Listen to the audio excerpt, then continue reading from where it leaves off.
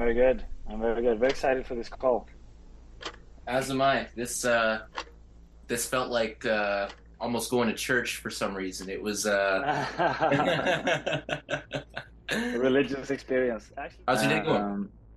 it's going well. I had like a busy day. Had a busy few days. We're working hard with the documentary right now, trying to find, both private investors and distributors. So it's been a hustle in, like all these meetings, all like trying to find contacts and talking to, basically scavenging the network for anyone interested. But yeah, it's been a good few days. So we had some small successes, which is Is good. that Oh someone yeah, that would want to be a part of the group or want to help along with your group as well? Because, like you said, I read as well, you guys are going to be launching this for the film festivals. mm, yeah, for sure. I mean, I can give you like a complete rundown of what we're doing. But we had some major interest. Our first private investor come in this week, or the end of last week, actually. Hmm. So also we have a very right now we have a very beneficial like equity offer to anyone who wants to privately invest in the documentary right now for, so you can own like a net worth, or you have like equity in the documentary for when it's sold for distribution. That's incredible to know as well. How did you just watch the fights online? How did you get into this? No, I didn't know it was a thing when I got involved. I got involved in 2020. I was doing a commercial shoot for a completely different thing. It was more like a sports brand thing. I had this idea of like how cool it would be to have an actual bare knuckle fighter in this commercial, or like, because that's like the real deal. The campaign was called the Itch, so it's sort of like the itch of, when you get the itch, you need to do something like unrational, and it built upon that, and that's how I sort of got involved with Simon the Savage. I was gonna film him, and I got invited to an event to like film that event and use the material for the commercial. But at that time, I didn't really know what King of the Streets was. Like I just, I had like I have like a very strong moral compass. So at the time, I just thought, like maybe this is too crazy for me. Maybe, this is just like hooligans. I had no interest in that kind of life. But then as I entered into the first event, and after that event, I just realized that, it's very extreme, of course, and it looked like nothing I've ever seen before. But it was also like something had some depth to it that I didn't really understand up until later on. January 5th, 2020, eh? Yeah, I think it was. Yeah, shit. I zoomed in. I zoomed in because you had a handwritten note. I zoomed in on the project. Oh You read yeah, that's so it. cool. Yeah, you read those notes. That's Yes, cool. sir. Yeah, that's actually like that's my real journal from that time. My heart was beating when I was reading that, man, because I could just imagine how you're feeling entering that world, especially with, that thoughts as well. My dad is a minister. I was raised in church, and Oh wow. even anything, regarding combat sports is kind of looked at, besides WWE and boxing, was kind of looked Mm, at sheer brutality. And I also felt exactly the same way, and this is what drew me to that as well. Um, not just the fighting itself, but the moral outlook on this as well. Because, like I mentioned in the message, it's almost a disrespect to the human, to the person itself that's in there, putting their life on the line. No one's asking them to do that. I understand that, but we should be mm, able to at least watch it and try and unravel and understand. And I think what you're doing, I know that what you're mm, doing is exactly that, and bringing this to the global scale too. So it's incredibly exciting as well as very heavy because, like I said, I found myself doodling for half an hour before I really wanted to mm. get into this because, again, previous histories growing up, like you said, this brings that out. I actually, something was brought up that I've blocked out for many years, honestly. Oh wow, that's interesting. I need to hear more about that. Absolutely. Yeah. So, man, it was, and this is why I was also hesitant too. And like I said, this is kind of like church because, again, this brought this out, and it's very heavy. Um, Yeah. so I was raised, and there was one moment where I witnessed my grandma get knocked out cold Oh uh, shit. by a man. Yeah. I was staying at his place. She was dating him at the time. She had, like I had, not grandfathers, you know, like she was just in her 50s and still, even 40s, a younger Mm. grandmother and still, you know, transitioning, trying to find her way. I'm living with my mom at the time, visiting. Parents are divorced, visiting my dad on the weekends. But that one night specifically, it was in a you know, low income area, not in the greatest house. My room was, it wasn't a door, it was just a blanket, and it was being pushed out by the cigarette smoke. I can remember the smell. Mm. I even remember what show I was watching. I was watching Uh-Oh on YTV. It's a kids Mm. game show. It's funny the details you remember, right? It's really weird, man. It was a wolf blanket. It was fleece, and I was sleeping on a Mm. mattress on the floor. And I mean, maybe I was 3 or 4. It's like it's so blank. The rest of the room is blank. I just remember hearing the yelling, peeking the blanket, and it was like a ringside knockout where you see it and then the smack. Fuck, you know. Her face fell through the blanket onto the floor, Oh, face fuck. first, and I blacked out. I don't remember Mm. anything past that. But my Mm. mom, she's filled in the gaps, and God bless her, because she told me this a little while. She actually just told me this a little while ago when I brought it up, that I was picked up by Child Protective Services that night, that the police were there. But I have zero recollection of that. I do remember the Mm. knockout. I don't remember anything after that. I knew there was something that was going to be brought up when I was diving into this. Um, Mm. just like you said, because I read about, you know, what you wrote as well, and it's really heavy, and especially for people that have these issues as well. You know, it's not just brutality, it's not just fighting. There's a reason why we're drawn to this. There's a reason why we're drawn to violence, and just like the pure human experience. This is like really seeing how far the human soul is willing to go, how Mm. far the mind is willing to go. You know, is watching Yeah. just watching a fight right before this. The guy was bloodied up, messed up, got up, and he finished the guy. And you know, it doesn't Mm. matter in what retrospect or what way, or you know, or if it's labeled fight porn. It doesn't matter what language you speak. If you see a man No. go the full route, you see a man go leave his full soul in there. You don't need Mm. to speak the same language. It brings something out in you, and I think that's inspiration. It brings out inspiration, Mm. whether it's inspiration to clean your house, whether it's inspiration to get that new job, or Mm. fuck off with that relationship, whatever that is. Yeah. You know, if you have that ability to translate that into something that helps you as well, especially this, because it's at the most true level, you're not holding anything back. Mm. That's what I get out of it 100%. And I think that's what the people that go there, that have their hands on the fence, they just want to feel that energy. Even having my hands pressed forward, like just knowing that you're Mm. there, I feel that. Like just talking about this, there's no bullshit about that. There's something raw For sure. that For is really sure. feeling there.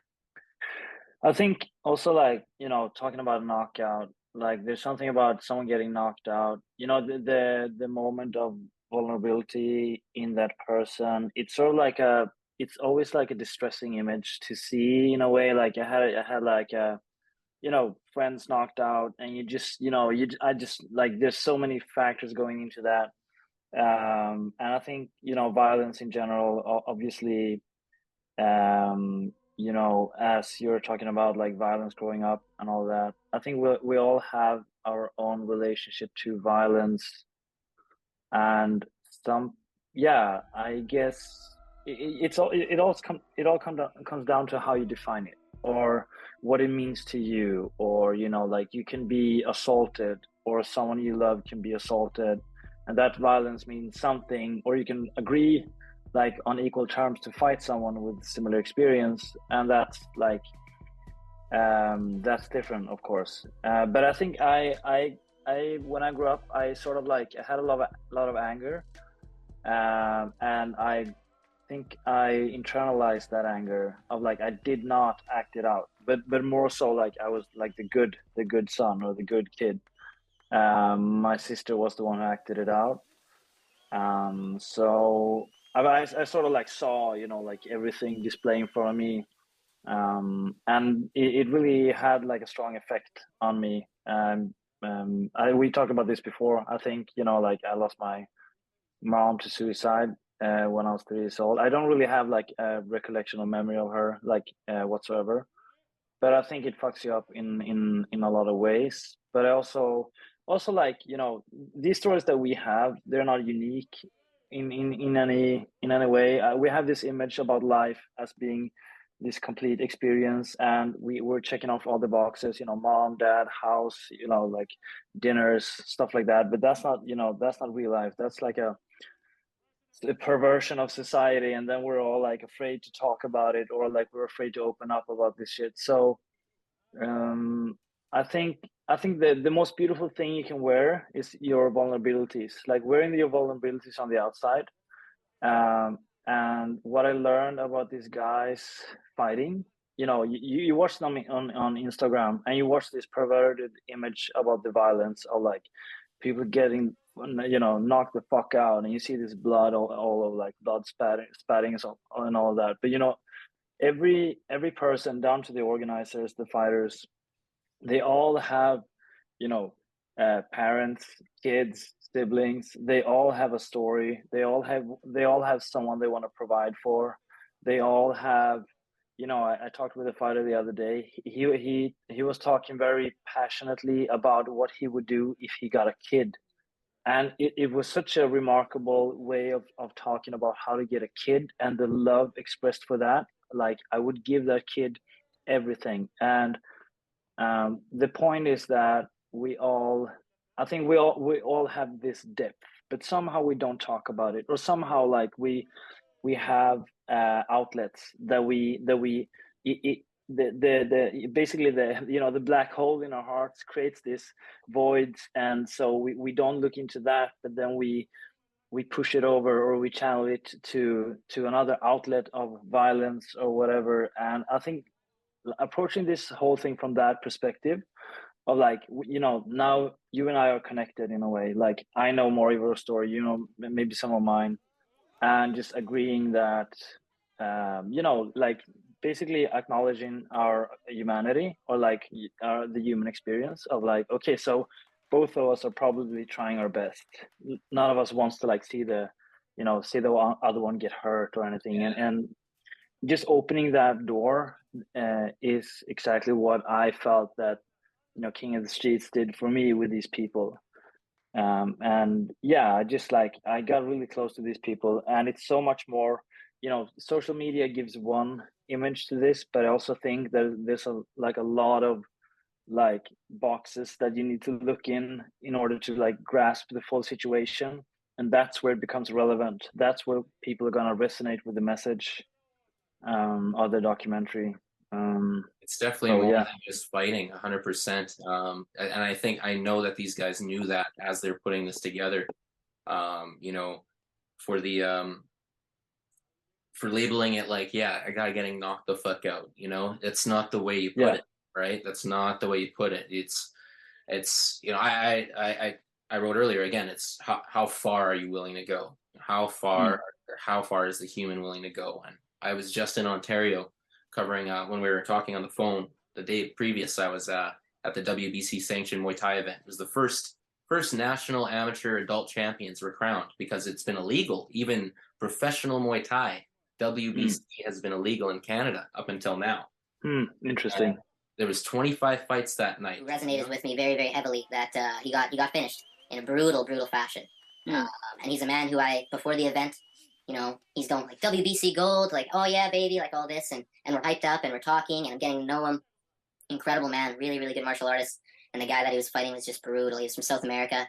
There's no holding back in this guy. The guy who I'm talking about, he was excellent, but this fellow from South America was something else. When you see him, you say, holy shit, like. For the gentleman that got finished, in the second round there, he had a standing 8 count at the end of the round, and he was over the ropes like this with the coach holding a bucket next time. And again, it's just it shows, it's more than fighting. It really is. And there were so many people there that were that I know that were influenced by that, because it's very heavy to watch. Yeah, especially when someone gets knocked out, but like wants to continue. That's like, that can be a horrifying moment. The coach turned the towel for him. Yeah. Yeah, and those are the fights, in King of the Streets. Those are, the worst fights aren't the quick knockouts. If there's like a quick knockout, I'm like, so yeah, let me also tell you this. There hasn't been one fight that I've shot, like where I was there, where I didn't feel really nervous beforehand. I was like, shit, because they're always fighting on concrete floors. Like, there's no rules, no rounds, and there's always some shit that could and will probably go wrong. But sorry, I lost my track. Oh no, no, no. But yeah, so yeah, basically the quickest fights are like, oh, oof, okay, yeah, he's Yeah. like he's up and running, he's walking out. Knocked He out, didn't back hit it. up, done. Fight's done. Yeah, he didn't hit the head on the concrete, stuff like that. Uh, but the worst fights I've seen, okay, so I've seen like a couple of really bad knockouts, but the worst fights I know is like the 20 minutes fights. There has only been one for what I know, but 17, 30 minutes, 10 minutes. We see that and the amount of violence to the head, and no one, like, people refuse to give up. Yes. That's fucking horrifying. It's hard to watch. Me and my brother, when I was visiting him, we you know respectfully could not take our eyes off of it, but we had to take breaks in between. And I even had to remind him, like, dude, these guys are in there doing it. They endured that 25 minutes. We can endure the same of just watching it to appreciate what they did. And yeah, we watched one of those full ones, and it's insane. And you never know. The guy's finished the fight and then goes off and he's dead right after, right? Exactly. Yeah, exactly. That's the worry. Trauma. So I'm, who knows? Especially because it's underground and illegal too. If they're going to a hospital right after, I know there's doctors on site, but to the extent of doing a brain scan and all that right after, it can, especially with those 20-minute ones, can be absolutely insane. So like literally all the respect to them, man, for doing that, because it's not a fight born thing. It's not a brutality thing. It's literally how far will humanity go? How far will the human soul and mind go? For sure. But that's also like, that's why, King of the Streets don't consider themselves to be a sport. Like, it's not a sport. A sport is like an organized thing where you can compete, and so it's similar to that, because you can sort of like, you can be undefeated in a certain amount of fights, but it's not sustainable in the way of a sport. Yeah, 100%. So the people that fight in King of the Streets, they're well aware of the risk. They have. I mean, I hope they are, because they could probably die, hitting their head on the concrete, or getting knocked out, or fighting for 15 minutes.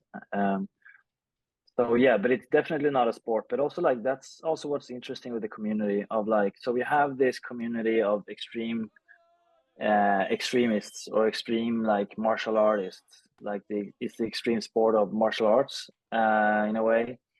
And it's more of a philosophical, existential thing. Like, why would you be willing to risk your life? I mean, even in Muay Thai you can die, or in MMA or whatever, like these slap contests, you can die in them as well. Yeah. But yeah, you can also argue that they're more organized and all that.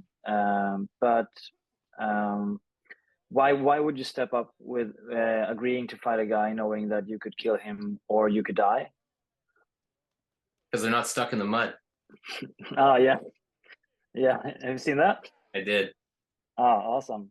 I'm gonna be watching the one about addiction, that the gentleman did there, and then Christspiracy I'm excited for as well. But I take a little time between. It's hard, especially for the ones that are really meaningful and heavy to you. You don't want to watch all four and, okay, I got the material in. Like, you want to watch it. You want to sit on it. You want to think about it. Yeah, for sure. And yeah, oh yeah, no, I'll be watching those all, and I cannot wait to see this documentary. I cannot wait, and even for, like we spoke, and there's parts of this that I can take out if we need to not talk about certain things that can be. No, really, you're good. For the sake of even the chance of even being able to attend one of these, I could not imagine that feeling of nervousness and being there. And just that environment, of everyone there, it seems very respectful and well put together. But again, things go wrong. You can tell sometimes there's some fights that break out in the back.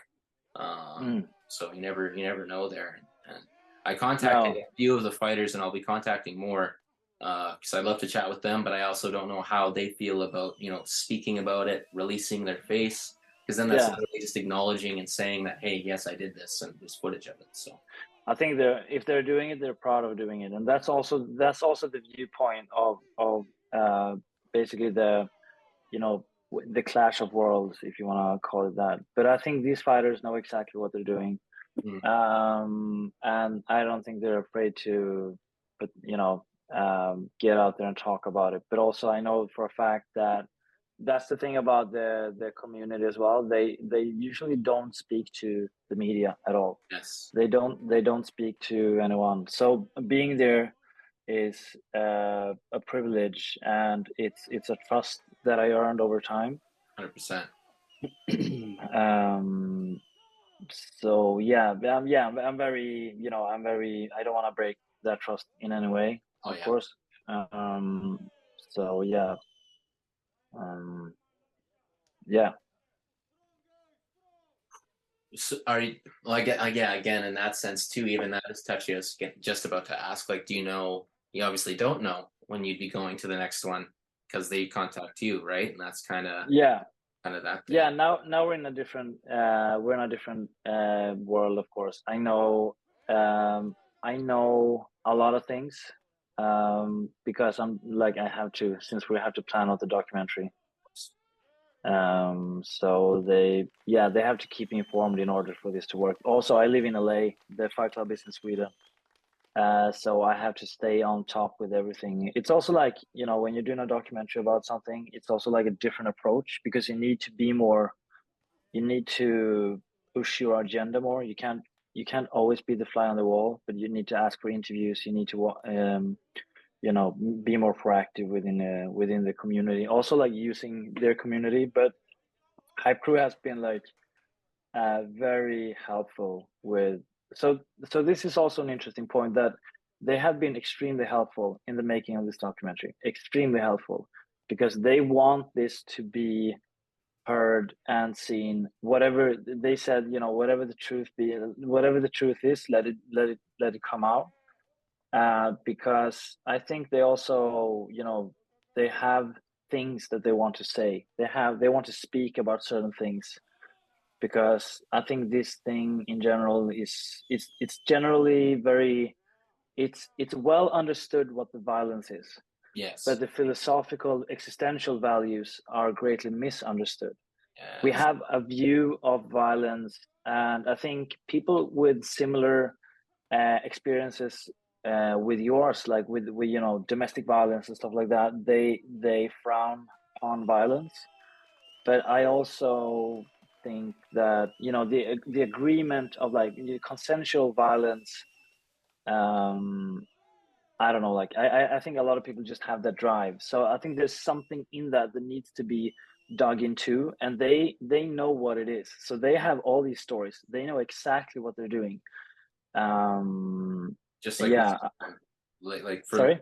just like we spoke on how that brought up my forgotten issue there too. So and in that sense too, they should be like thanked, honestly, in that sense as well, because that stuff that's buried doesn't come out easily. It doesn't come out without a cost too, but it also helps. It aids in maturity as well. Yeah. No matter how shitty it is, and no matter how dark it is, and I know even people that listen to this will be uncomfortable in that sense too. But why be uncomfortable when you're just listening to it? Besides, the person that actually went through it, listen to the experience and try and unravel it and unfold it and understand it, as opposed to saying, "Oh, this is too dark. I don't want to listen to it." Then continue to blind your eyes, on purposely, and continue to live in that world of your dinners and expectations, because that's what life really is. We have everyone that lives with these expectations, and that's why everyone's so miserable and loves to be negative all the time. I'm sure there's someone that you've ran into recently that's someone got cut off or this happened, and they let that rule their day. This guy cut me off and I had to, etc., etc. Like in martial arts, at the end of the day too, it erases that. It totally erases that. It teaches you, have that poker face, keep your composure. Yeah. Only strike when necessary in every way, whether it be conversation, business, or actually hitting. Take the dodge when you need to. If you get hit, get the fuck back up. It's such a for people that don't have the eyes to be able to translate that. As soon as you do see that, it gives your life so much more.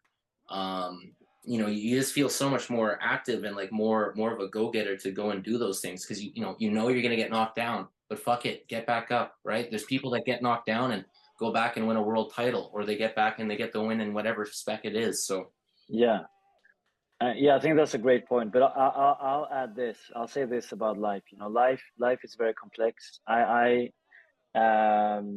often think that, you know, other people are so good at life, but I'm so bad at life. I'm just like Yeah. surviving, and other people are like thriving. They have like saved money, and they have families, and they have like dinners, and they have routines and shit like that. Yeah. But I know a lot of people that didn't identify with that. But also, like, you know, life brings a lot of challenges that we sometimes don't understand. Like we get challenged, you know, like there is a problem or something comes up, but it's because of a problem that or some kind of, like, you know, life skill that you didn't have. So now you have this problem and you don't understand it, or you don't know how to fix it, and you can't really provide for the people around you. But pain is something that you understand. It's very easily understood. You know, love, pain, and hate. It's something that's like really easy to understand. Like the source of it is different, but the thing, like, if you are putting yourself through pain, whether you're like cutting yourself or fighting people in a gym or whatever that is, it brings comfort. So it brings comfort to, like, it in a way channels the pain of, like, you can actually face the pain now, or you can channel the frustration into pain, and you can relieve yourself in sort of like this cathartic emotion release. So that's like, you know, I did I fought for 10 years, like, in different full contact martial arts.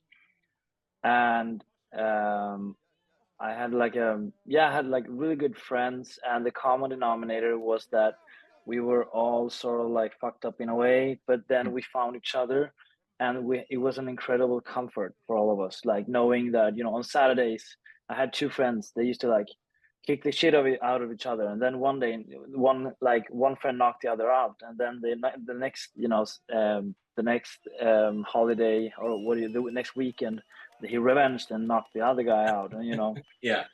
But it was sort of like a fun thing, because when life gets complex, when it's so in your face and you have all these things that you don't understand, pain brings comfort. It's like ice bath or like endorphins, shit like that. So I think that's why also pain is such an attractive channel of, you know, like an outlet. And you can yeah, especially when you are using it and channeling it, you find that flow state, even if it's, you know, pain during a run. You know, once your mind is in that, like, I'm unbreakable. You know, I was right before earlier today, I was speaking with Christine Faria. She's the bare knuckle flyweight champion. And Mm, you know, you don't feel it. You know, if you've done the visualization in any route, if you've gone through it, and even in that time of being hit, when you are feeling that pain, you get past that point, that initial discomfort point, find that flow state, and you use that, you're indestructible. You really are. And that again translates to life too. And what you said there as well, how the fighter uses that pain in outlets as well. That's their side of the translation, right? If they don't know why mm, they're fighting, you know, maybe that's not there. But if they do know, you know, I am feeling pain and this does help me relieve it, that's their mm, translators on in that side too. So it's very cool to see and hear the two sides of it. for sure.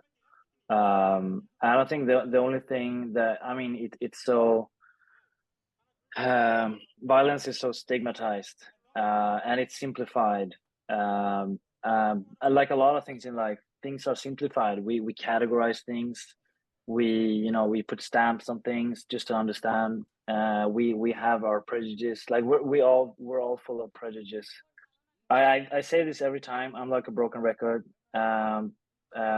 But I think, you know, your opinions and your life experiences and your, you know, political views or life views, whatever, like we walk around and carry them like you earn them, like out of hard work. But the truth is you didn't, and it was just like short uh, moments when you were subjected to something that you had this, you know, you had to evaluate subjectively with the limited information that your brain had at that moment. But then it's turned to be like, we have 12 of them now. It's like a life experience that shaped you into something, and now you have strong beliefs.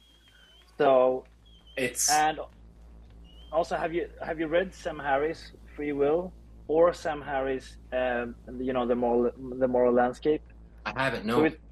okay, you should, because it's one book that argues that we don't have free will. Like it understands, you know, like the concept of free will. Like it's not like we're doing things, you know, because we don't have free will, but it's also like, you know, if you were born in Somalia and you were like you know, born into Al Shabaab or whatever, you wouldn't have these views right now. You didn't earn what you're having right now. So I spoke. I'm really glad that you brought that up. I made a pastor of a church quite uncomfortable when I brought this up, because after a mushroom trip, had this exact same thought, and I shit you not, I didn't read it or didn't read up on this at all. This was something that I was lying there listening to Fleetwood Mac on mushrooms.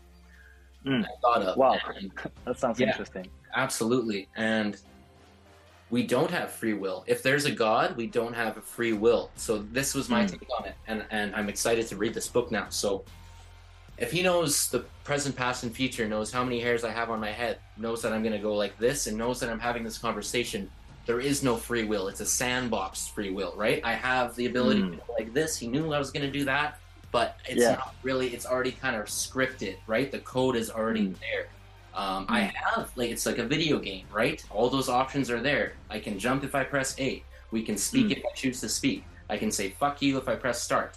All that random shit, right? That can be part of that. But besides that, it's already, he did not understand the point that I was making of, it's already written. It's already written. If that is the truth, then no matter what, it's already written. Yeah, I have the free will to go kill someone. Yeah, I have the free will to go marry and have a child.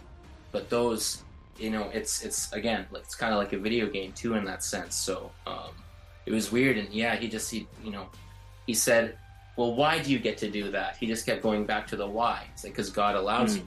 And I still believe in God. I still believe in the concept of a creator and all that, because again, we could even go deeper into that, but that's a whole nother conversation. That'll be an hour and a half.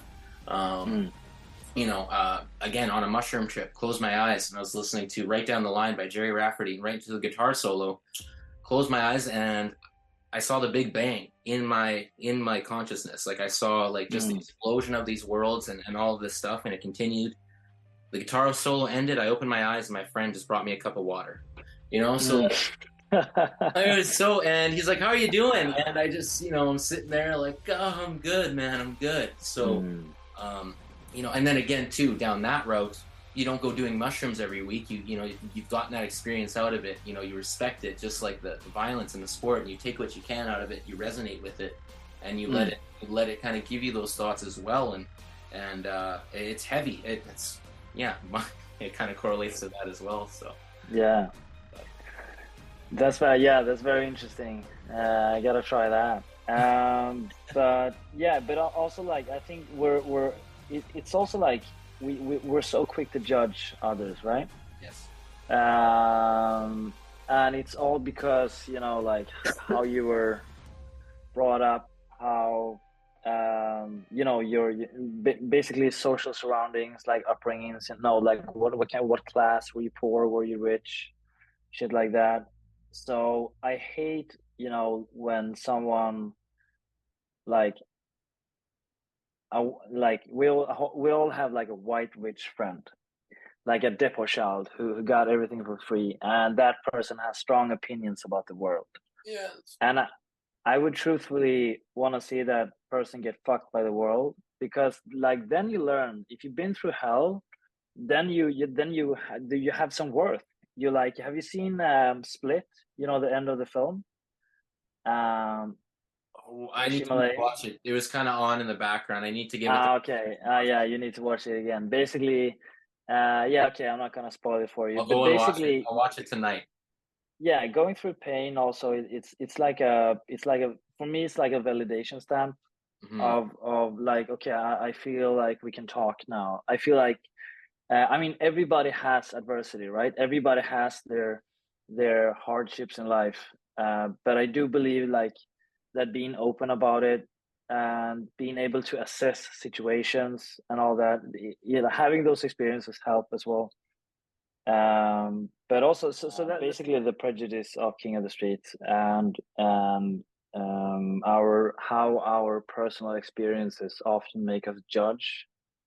But this is also the thing about King of the Streets, is that you have all these extremists under one roof. And it's quite it's quite an open culture, because the topic of violence, I mean, the amount of violence is so brutal. It's like, that's like the main threat of that moment, you know what I mean? Like, that's like the thing. So there's no, I think that often, like, at these events, it's very like calm. Everyone is calm, like everyone is composed in a way, except for like the occasional wild card. But that's also, they talk a lot about prejudice and how they want to how they want to be understood, how they, created a platform for misfits throughout, like, in different societies. Like, a lot of people can identify or resonate with that community.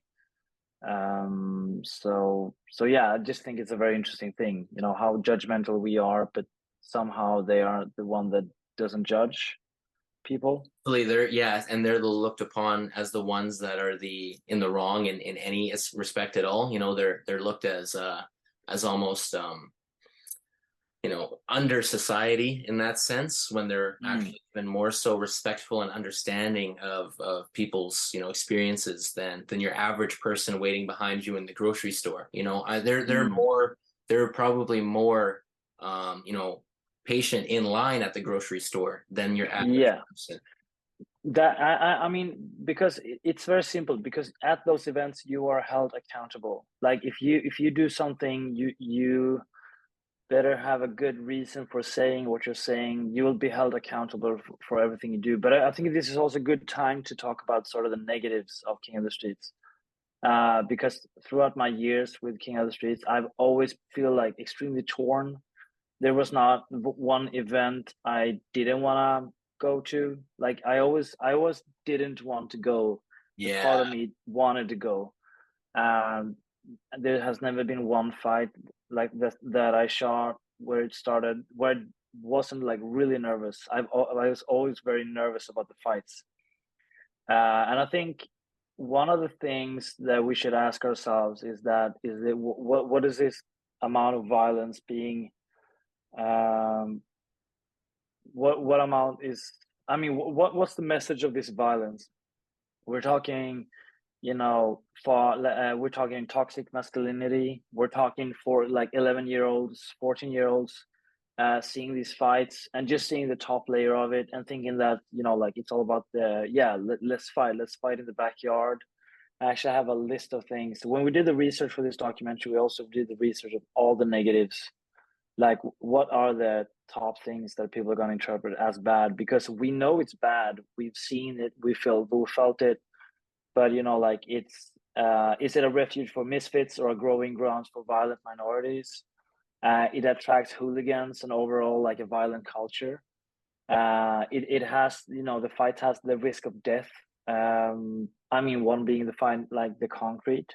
It also gives a platform to, like, extreme far left, far right fighters. We've seen a lot of, I mean, different political views in this thing that could probably be very, I mean, I think, this is my opinion. I think a lot of these views are very hurtful for society. And I think offering a platform for like an extreme political view could be hurtful, because you provide a platform for them to, grow their views, basically. Someone with an extremist ideology with a hatred towards another nation, let's say they find a fighter of that nation, they want to kill someone in that sense, they now have the legal ground, they have the platform to do it and be praised. Well, not for maybe praised, but they have the platform to do it and be praised for their performance while it's happening until that happens, right? And even in UFC, even in boxing, there's a young fellow who just passed away from his boxing match.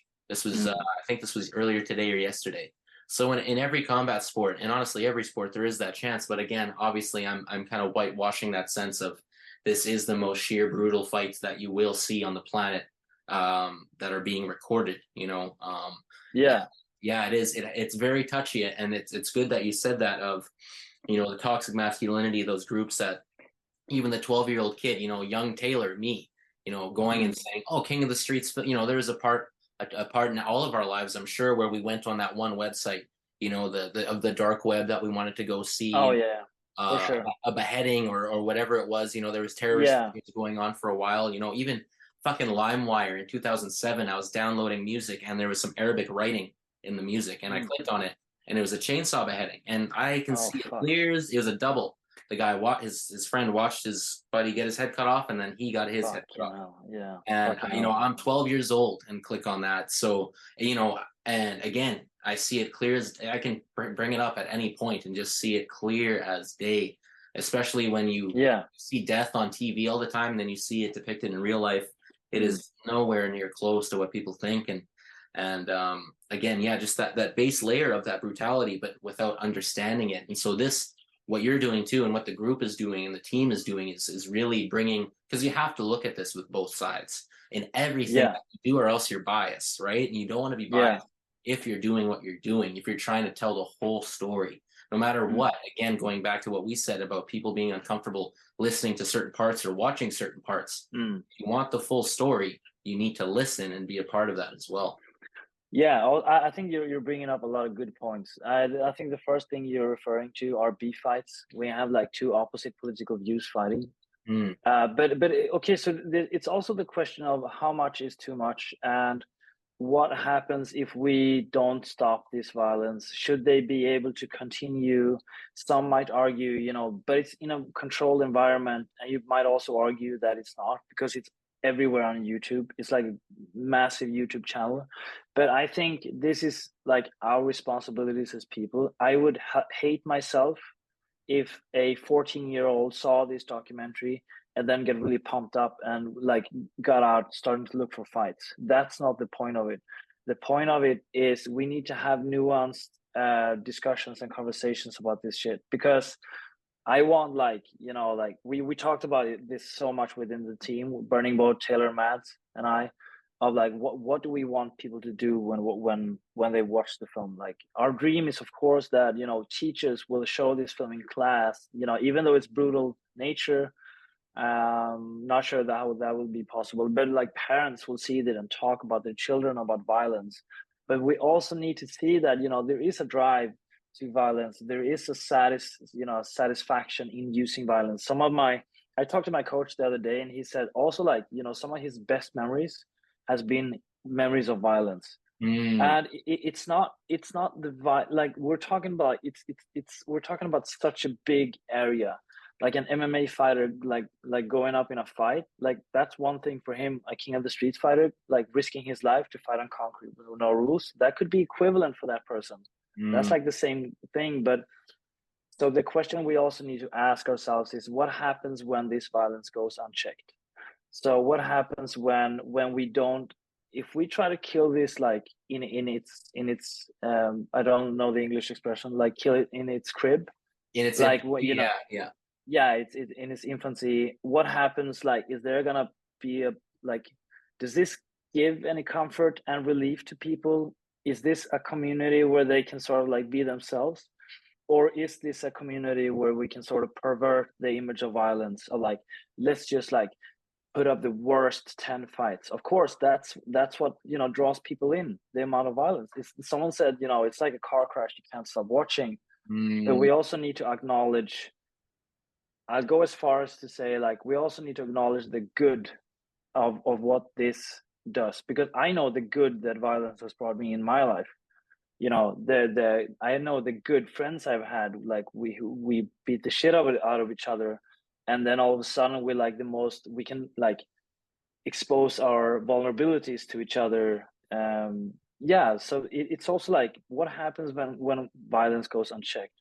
What happens when the wrong crowd finds this topic? What happens when 11 years old watches these fights? But also, like, so it's a double-edged sword, right? It is, and you do have to get cut on both sides of it too, 100%, to get the full story too.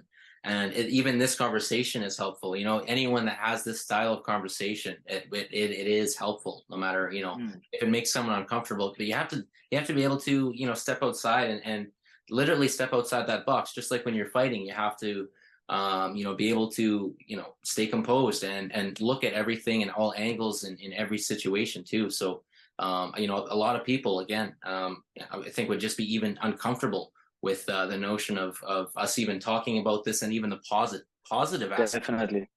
Yeah. Even myself, before I contacted you, I wrote here too, the moral dilemma of me even contacting you about this conversation. But again, it's both sides of the sword, and there's positives out of it too. Yeah, because in a way you provide a platform for King of the Streets, if we're gonna talk about this documentary. So I understand that, but I also understand, like, I mean, how fucking stupid are we to like label things as, like, you should do this, you shouldn't do that. But I mean, we're so quick to judge on things of like why these people are doing that, and I think like uh, yeah, it's like people are gonna be people. We're gonna pervert everything. If you find some like kind of gold in the world, and it just like, or it's like a pill that grows like naturally, like the world is gonna prostitute that shit. We're gonna make so much money of it. It's gonna capitalize on it. We're not gonna be able to, like, we're even gonna go to war for it. That's people. That's human nature. But learning how to like channel, the inner frustrations, because we all have frustrations, right? But and I don't think we should tell others what the limit of that outlet should be, as long as like it's two consensual, like it's two guys fighting consensually. But then also, again, what happens when this violence goes unchecked? What's the moral dilemma of that?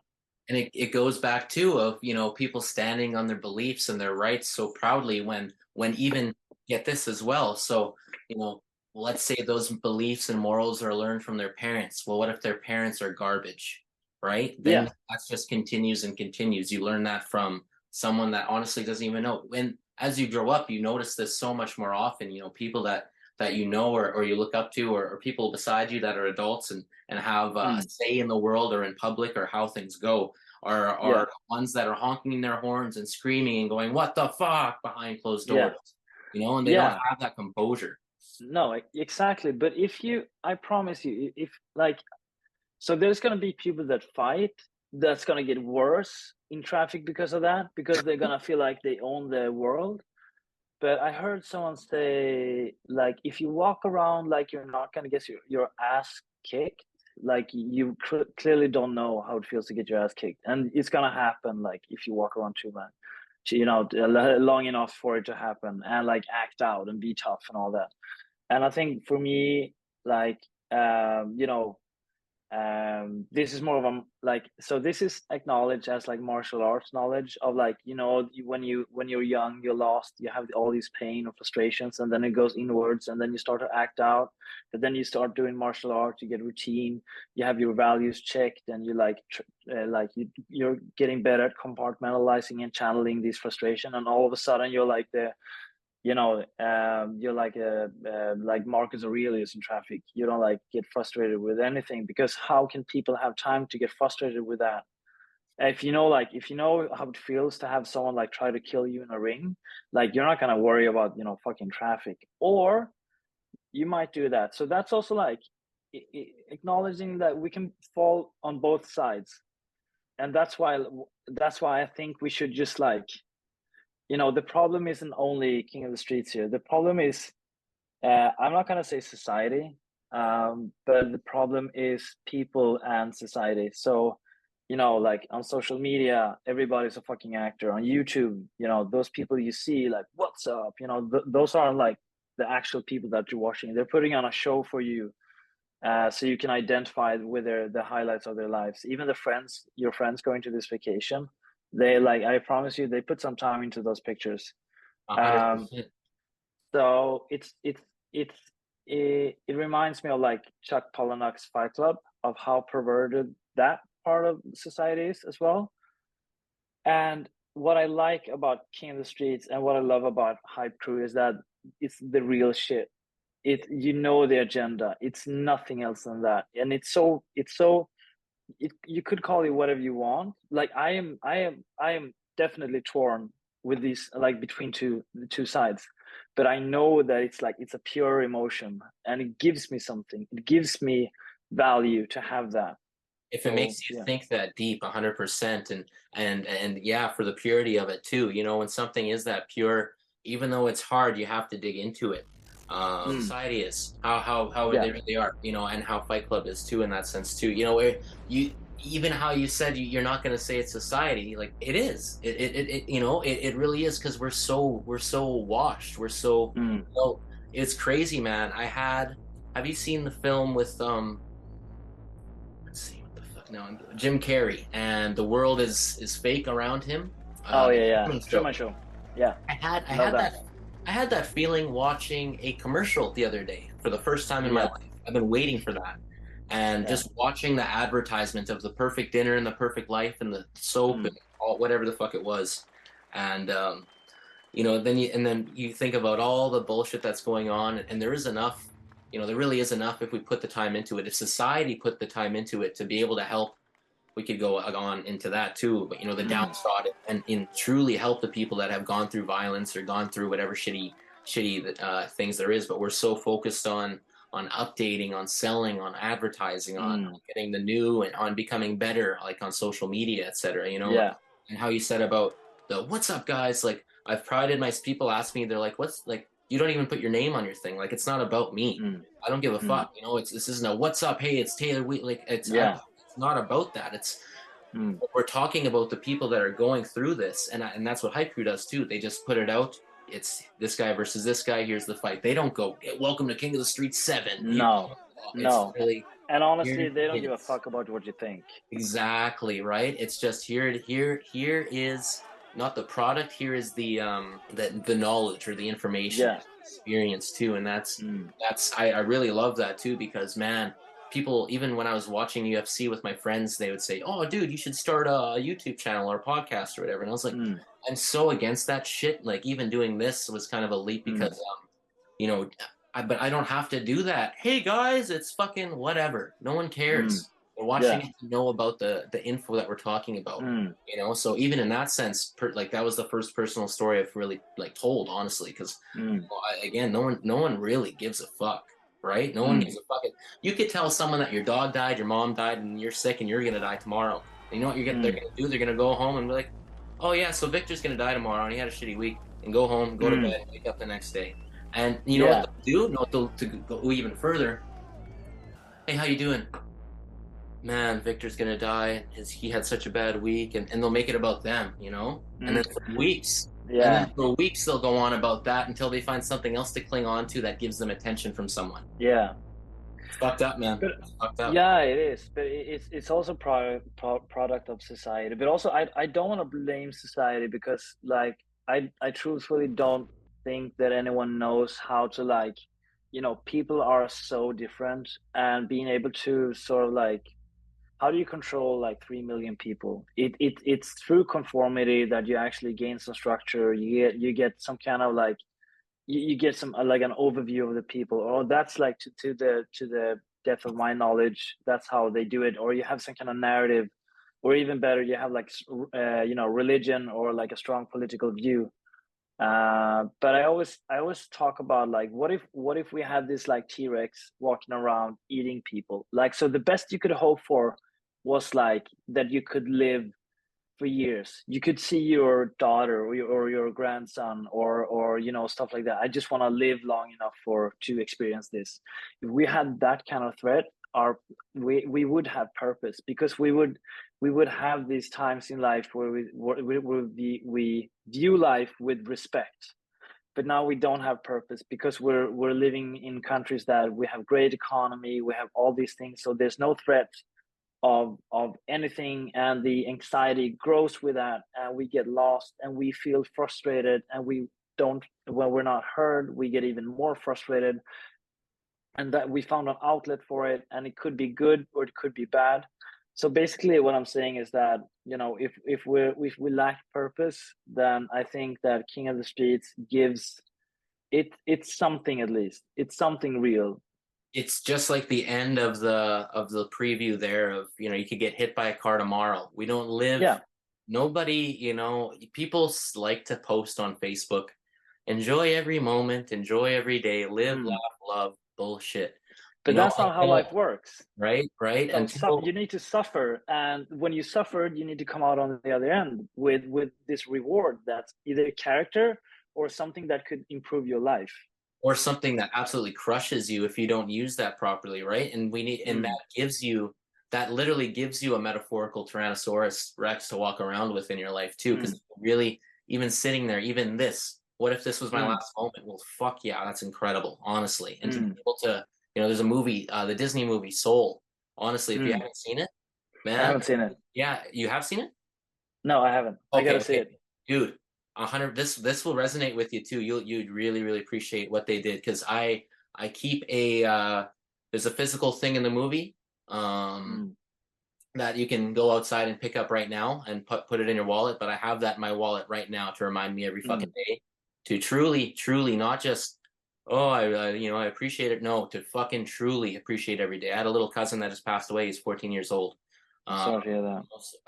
Again, it's a what are you gonna do thing, right? Everyone has these issues and these things, and I'm glad I got to know him. But again, when he's 14 and I'm double his age, I've had 14 more years of him on Earth. So I better make sure that I'm living properly, right? You owe it to those people. You owe it to those people that haven't been able to live out their dreams and their lives and all that stuff to so true. Go and do that, man. Because if you don't, you're a disgrace to your own life and them. Exactly. Honestly, you sit there and complain. Exactly. And I think a lot of people would complain that that's sort of like a guilt trip, but I always have that in mind when I run. I run between Venice and Santa Monica, and you have all these homeless people.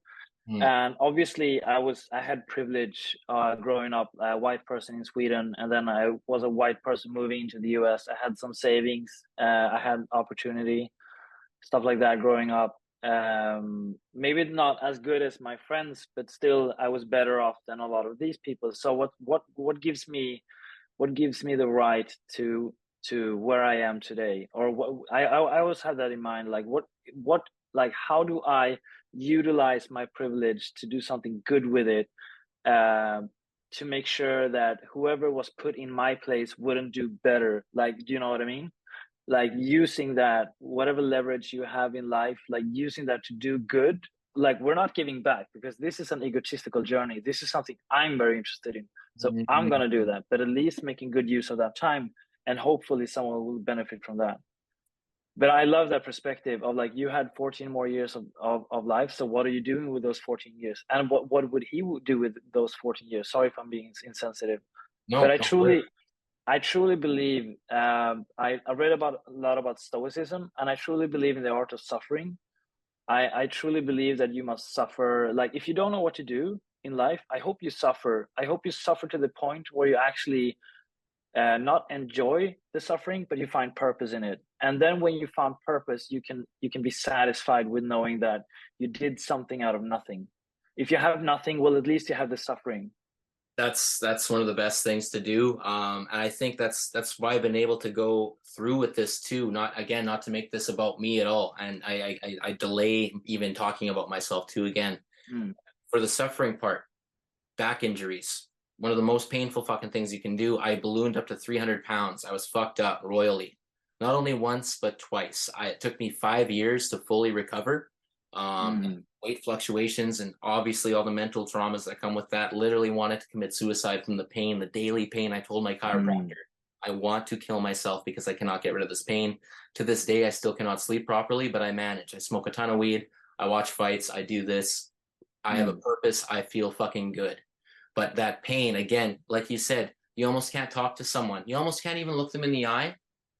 That's why you got to get to know people, right? You talk to someone, and I've always wondered if there's truly anyone, because we've all gone through pain, whether it's loss or physical pain or whatever, but I'm always wondered too if anyone's like got the golden ticket in life, or they actually never even like spoke with someone and like even had that mental capacity to understand pain, where they're born, they had a great family, great parents, parents didn't fuck up in any sense, great job, grew up, went to school, the whole 9 yards, that like dream life in a sense. And I'm astounded to ever see or hear if anyone's had that. I'm sure that's not a thing, but it's kind of what everyone pretends they have, honestly, until you start talking to them, in these kinds of settings, right? Because then when that shit comes out, it's just, oh yeah, I 9 to 5 dinners, etc., etc. So Mm.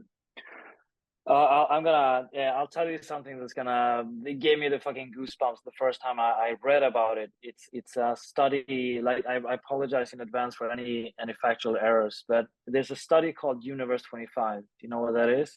no.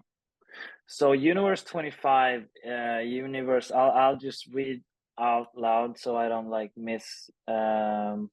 So basically, it was like 1968 to 1970. There was conducted a behavioral study of captive mice within a 9 square foot enclosure at a rural facility in Poolsville, Maryland, and with several. Actually, yeah, it was like a colony of mice, right? And they were provided with every need, like everything they wanted, they got the good food, like all these things. And do you think they lived a happy dream life? I think I heard about this study. No, they ended up Yeah. fighting, right?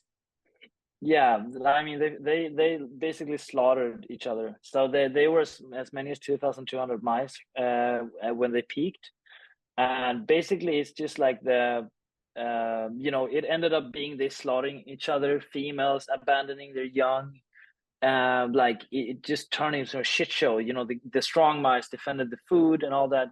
But still, why would they do that? Because they had every need satisfied. So they weren't like they didn't have to do that, but they did.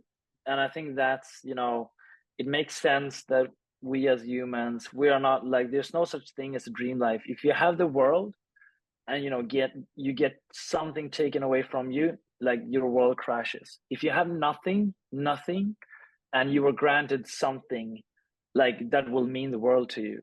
Mm. And I think, like, as people, we aren't programmed to, we need to find something that really makes us suffer, but in a good way. So that's why, like, I found fighting, that was my savior. Like, I stopped like hurting myself, but I more like, I started like enjoy life. I had like a gained confidence. I could carry myself in the world. And I think a lot of these fighters found the same thing. Like, after this conversation with these fighters, they have an understanding of, the grants of suffering, or what you get from it, or the retreat that pain gives you, the satisfaction of pain, and the I'll label it as the understandable pain, the pain you can understand in the world, the pain that makes sense. That's like fighting pain. And yeah, and people, they, until they have it, it's something that they kind of pretend that they have too, and they kind of flaunt that as well, talking about, oh, I was in a fight in high school, or this hockey fight, or et cetera, et cetera. And they Mm. love to really go on about that. And it's more so the people that don't have that understanding that bring that up a lot of the time. So Mm. going into the actual fighters themselves, I saw a connection through this that could link them to a professional career and to literal like superstardom with some of these fellows, and internal glory as well to go professional. Have any of them Mm. ever contacted anyone or gone through with heading into the bare knuckle FC? I'm not aware of like such a situation. I just know that a lot of fighters fighting in King of the Streets got like they came from like martial arts organizations, and they got shit from that. So they were either banned, they were shut out, like ostracized from the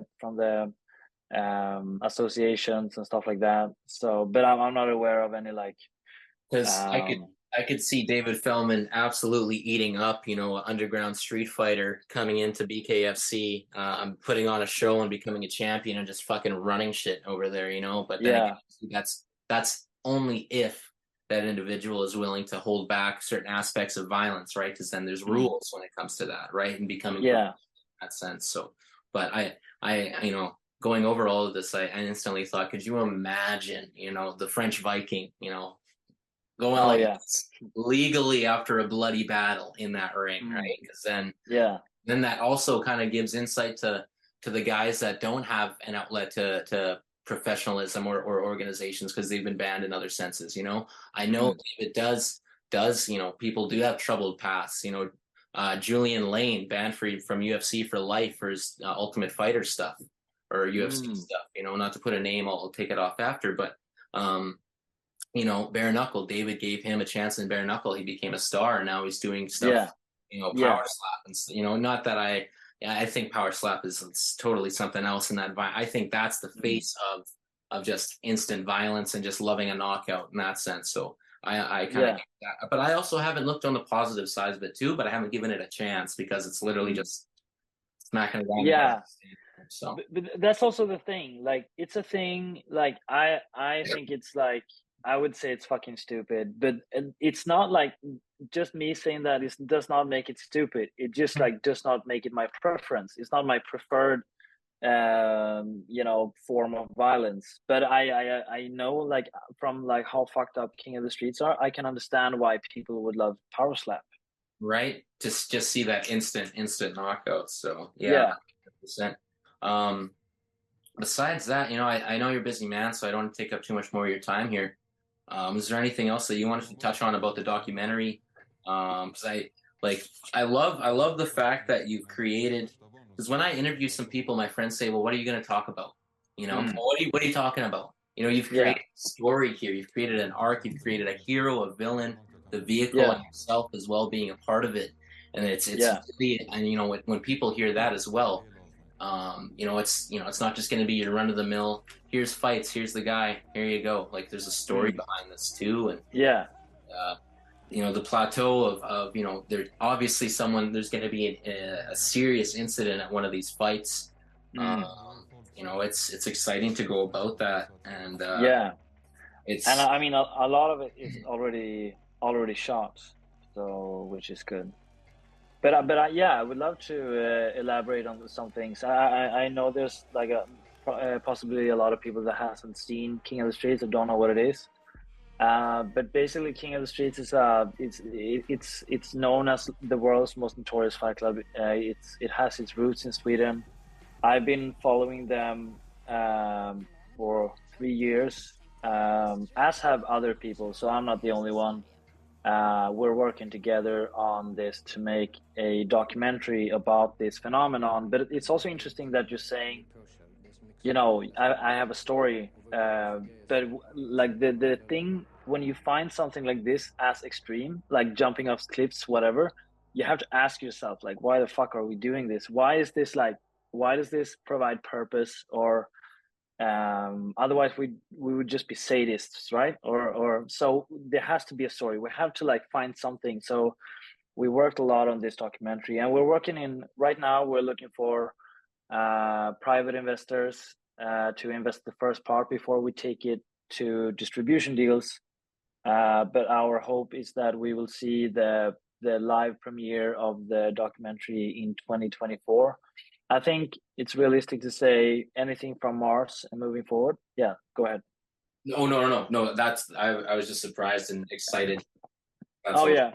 Yeah. And listen to this. So I like, we really want to have like a cinematic premiere. We really want to. So basically, this film is one for the community. This film is for, you know, all the people who felt like misfits and somehow identified with even a fraction of this culture, part of it, or you know, like wanted to, who have an outlet or have frustrations and all that. And we really want to like this film to be owned by the community as much as possible. We called it like a voice of the voiceless, because these people, they don't speak to the media.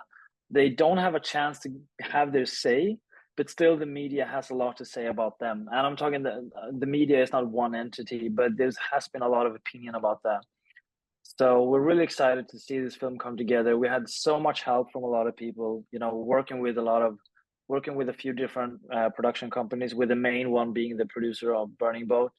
It's co-directed by Mads Beyer and produced by Taylor. He's also called Taylor. So, but yeah, I mean, any questions people have about the film, anything people want to know, they can, you know, reach out. You know, I noticed that Muay Thai kind of rules on the stand-up when you're there. Muay Thai rules until it's going to the ground. But if you're striking and your boxing is good, with that Muay Thai, because the Muay Thai striking, the Thai boxing background is even stronger and harder than your regular boxing, regular run of the mill. Yeah, I think we're gonna see. We've already seen an evolution of fighting in, as you've seen in like the UFC. Like at first it was like the like the Brazilian Jiu-Jitsu. Then you have the wrestlers and all that. And I think people are getting a lot more creative with King of the Streets as well. Mm. So I think we're gonna see an evolution of how to fight in that category as well, which is 100%. gonna be very, very interesting to see, and also very fucking scary. Yeah, because it's just, more trained killers coming through. And it's someone that just wants to bring their light to the world, especially when it's helping. I'll do whatever I can too in that sense. So Yeah, I appreciate that. That would be of huge help. Thank you so much for doing this, putting me on. I know it's been an interesting internal dialogue for you or monologue to choose whether to do this or not. this was one of the best conversations I've had with another human, whether face to face or over a screen, honestly, in my life, Victor. So I thank Truly you. appreciate that. Seriously, Truly appreciate that. Your work, I want to make sure too that your work is going to get noticed too, and I would be honored if I could come join you guys at that premiere when that happens. Yeah, definitely. It's happening. Yeah, definitely. Okay. But we'll keep in touch. Thank you so much. All right, my man. All right, I'll man. let you go, bro. Take care, dude. We'll Yeah, talk soon. thank you so much. Talk soon. Thank you, sir. Cheers. Bye.